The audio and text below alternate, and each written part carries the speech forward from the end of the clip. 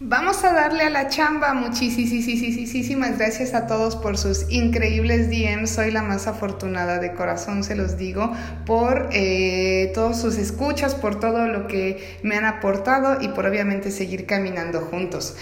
Como tú sabrás, estos días hemos estado hablando muchísimo de abuso emocional y bueno, pues desde luego que no todo en esta vida es el lado happy de la vida, sino también hacernos un poquito conscientes o más conscientes y más responsables de cuando estamos siendo víctimas de abuso emocional.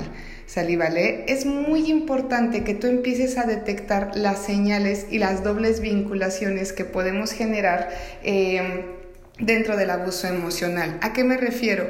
¿Nunca te ha pasado este tipo de cumplido pasivo-agresivo de oye, qué bien te ves con tu frentezota?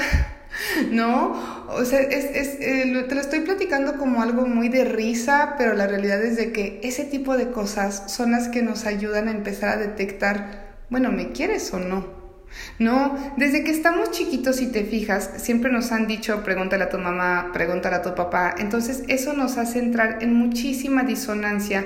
¿Por qué? Porque la disonancia cognitiva es cuando lo que yo creo, los valores que yo tengo, no conviven del todo con quién eres.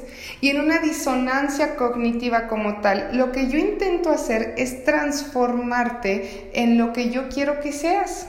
Entonces obviamente no lo logro, obviamente me frustro y obviamente empiezo a cursar con esta culpa de entonces yo qué estoy haciendo mal.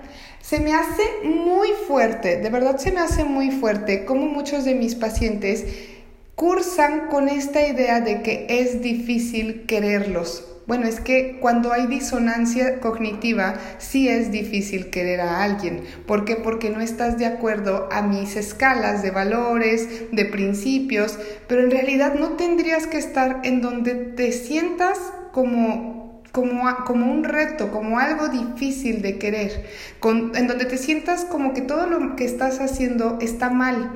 Y entonces nunca te has dado cuenta que a veces te peleas hasta por puras tonterías y dices, no tendría que ser así, pero entonces creo que lo estoy haciendo mal. Ahí es donde empezamos a cursar con este fenómeno de abuso emocional conocido como gaslight de cierta manera, porque entonces yo estoy haciendo más de lo que me corresponde y no estoy teniendo el resultado y al contrario estoy empezando a dudar mucho de mí. No me siento suficiente. Eso es muy fuerte. Chavos, de verdad es muy fuerte que tú creas que tienes que hacer más de lo que te corresponde para que te quieran, ¿sale? Entonces empezamos con esta doble vinculación. Ahorita nos peleamos, pero al rato me vas a mandar flores. Entonces, no sé, ¿me quieres o no me quieres? Es que, ¿sabes qué? Siempre me dicen mis pacientes, es que, ¿sabes qué? Híjole, estuvo cuando operaron a mi mamá. Pero 2 días antes nos habíamos peleado a muerte, me había dicho, lo caché una infidelidad, vi que estaba con otras personas o con otra mujer o con otro vato, porque también los hombres obviamente son víctimas de este abuso emocional, pero a los 2 días estuvo ahí. Entonces, imagínate, estás dispuesto a negociar tu bienestar, tranquilidad y felicidad por un día en el que están bien. Haz la cuenta, el año tiene 365 días. Si de la semana tienes un día bueno en tu pareja, eso significa que tienes 52 días buenos en pareja al año. ¿Qué pasa con el resto de los días? Pero entonces, ¿qué es lo que nos está pasando? Literal, nos achicamos para caber. Eso es muy peligroso porque entonces estoy negociando conmigo misma, no estoy negociando contigo, estoy negociando conmigo y ¿sabes qué es lo peor del caso? Que sí aguanto. ¿Y sabes qué es lo peor del caso? Que creo que puedo. Y entonces empiezo a creer que es normal tener más días malos que buenos. Obviamente siempre va a haber problemas, pero el que tú generes esta tolerancia al dolor es verdaderamente preocupante porque estás modificando un estilo de vida responsable hacia un estilo de vida tolerante, que paradójicamente esto hace creer a la persona, a tu pareja, que puede cometer abuso emocional, esto hace creer que es normal tratarte de esa manera porque siempre vas a estar. Desafortunadamente hay un precepto, o afortunadamente hay un concepto conocido como el pan de la vergüenza, en donde decimos que si no me costó no es mío. ¿Qué es lo que pasa? Cuando yo doy todo a manos llenas, la persona a la que se lo estoy dando no lo va a valorar. porque no le está costando. Entonces, hazme un favorzote, le digo a mis pacientes este ejemplo: porque te quiero, puedo bajar un escalón. Porque me quiero, no puedo bajar 5 escalones. O sea, no hagas una negociación tan severa con tu propia integridad.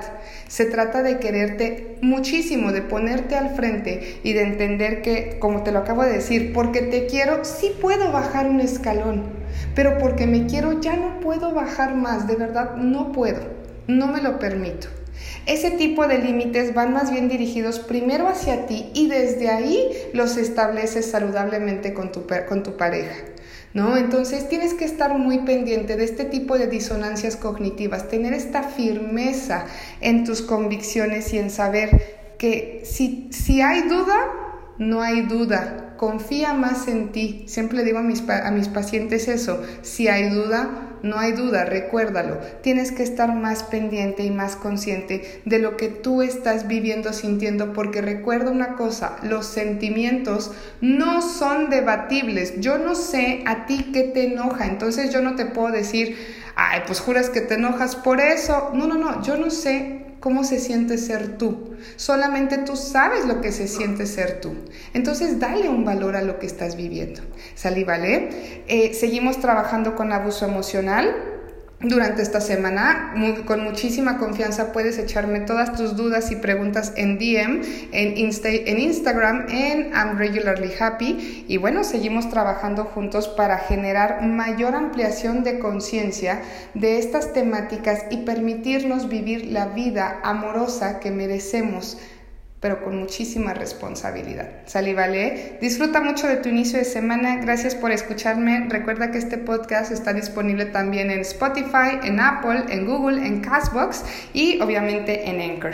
Muchas gracias por tus valiosísimas preguntas. Te mando un abrazote y te invito a que reflexiones sobre esta temática. Disfruta mucho tu semana.